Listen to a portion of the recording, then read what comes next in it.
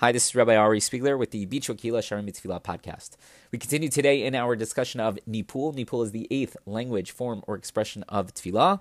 Nipul, we said, is an impassioned plea where we as if throw ourselves at the feet of Hashem, and we said it comes from a deep understanding, a deep sense of nullification, a deep sense of humility. And while it is its own form of tefillah, it truly is the basis of all tefillah, that we always have to have that sense of hitpatlut, of nullification and humility. Today we start with Ot Bet, but Ot Bet really continues where Ot Aleph, the first part of our conversation, left off. We had discussed the Rambam in Hilchot Matanot Aniyim, Perek Zayin, the Rambam's discussion of gifts to the poor, the halachot of tzedakah, of giving charity to someone who's poor.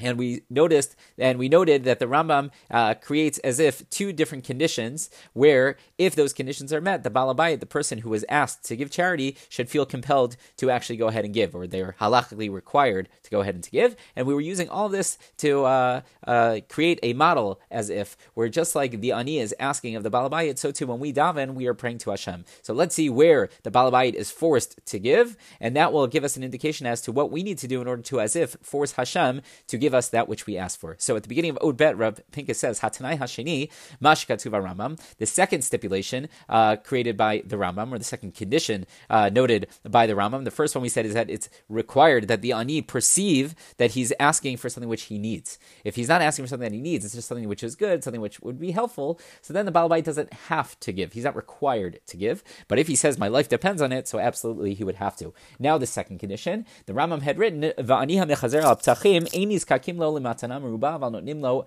matana muetet. He says, if the Ani is going around door to door and collecting, so then you have to give him at least something. You don't have to give him a huge gift, but you have to give him something. You cannot turn him away empty-handed. V'davar zeh benyan tefillah nokev yoredhu ad hatehom. And he says, when we think about what that means as far as our tefillah, it really pierces the soul. Think about that. Kishiyesh ezot tzaraf. There is, let's say, a difficult situation. Kegon shetzarich schum kesef b'dechivut gdola. You need a certain sum of money, and you're under a lot of pressure. You really need to get it. You need to get it quickly. Virat bizel azen. You're going from this person to that person to see if you can procure that money. Vigami palel mevakesh. And you're also davening and you're asking of Hashem. Vigam holech lekabel bracha mitzadikim. And you're going to various righteous people that they should bless you, that you should be able to get this money, whatever the case is. Oh, kishiyesh choleh. Let's say you have a person who is very ill, b'toch beito, in your household, God forbid. Voseh kol ha'ishtadluyot. And you make all the different efforts. You do everything that you're supposed to do. Holech lerofei. You go to the doctors, you deal with the different therapies and medications. And as part of his efforts, he also increases his tefillot.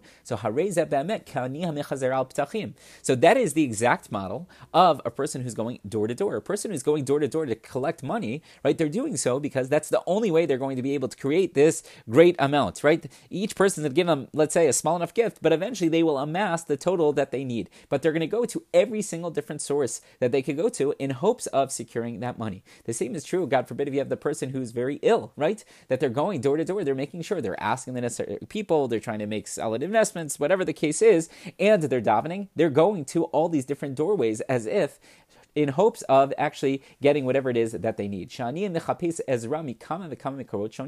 person in need of help, right? In this case, the poor person who's going door to door, he's going to many different sources to find that help. And among those who they're reaching out to,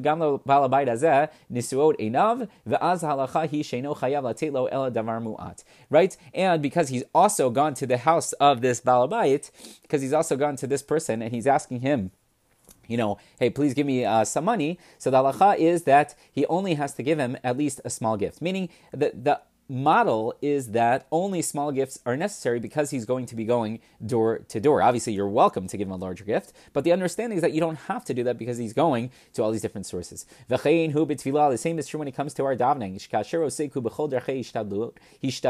When a person is engaged in all different types of efforts, and as part of his efforts, he also turns to Hashem in prayer. So the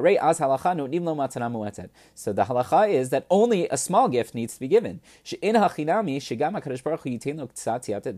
Hashem does have to give him at least a little bit of divine help, a little bit of help from above. K'mash katuv HaRambam, as the Rambam wrote, Vasur lahachazir et ha'ani shesha'al rekam, va'afilu atanotein lo grogeret achad. Right? You're not allowed to turn him away empty-handed, right? But you could even give him a small, like a dried fig, right? Something very, very minimal, but you got to give him something. Shnamar al yashov dach nichlam. Like we said, you cannot turn away, or don't allow this person who's very, very poor to be embarrassed or ashamed, right? They can't leave empty-handed. Aval yoter midavar muat eno chayav latep. You're not necessarily required to give more than that. Sheish lo mimi lakachan umistader levad, right? Because he has other people in theory who he's going to go to where he could take it from. So we're going to have to continue discussing this further. But the assumption is, if you're going to multiple different sources, each person is only required to give you a small gift, because the hope is that by getting many different small gifts from many different sources, you will ultimately get to the large amount that is necessary. So we'll have to figure out what exactly does this tell us about tefillah, and going to many different sources for help, including tefillah.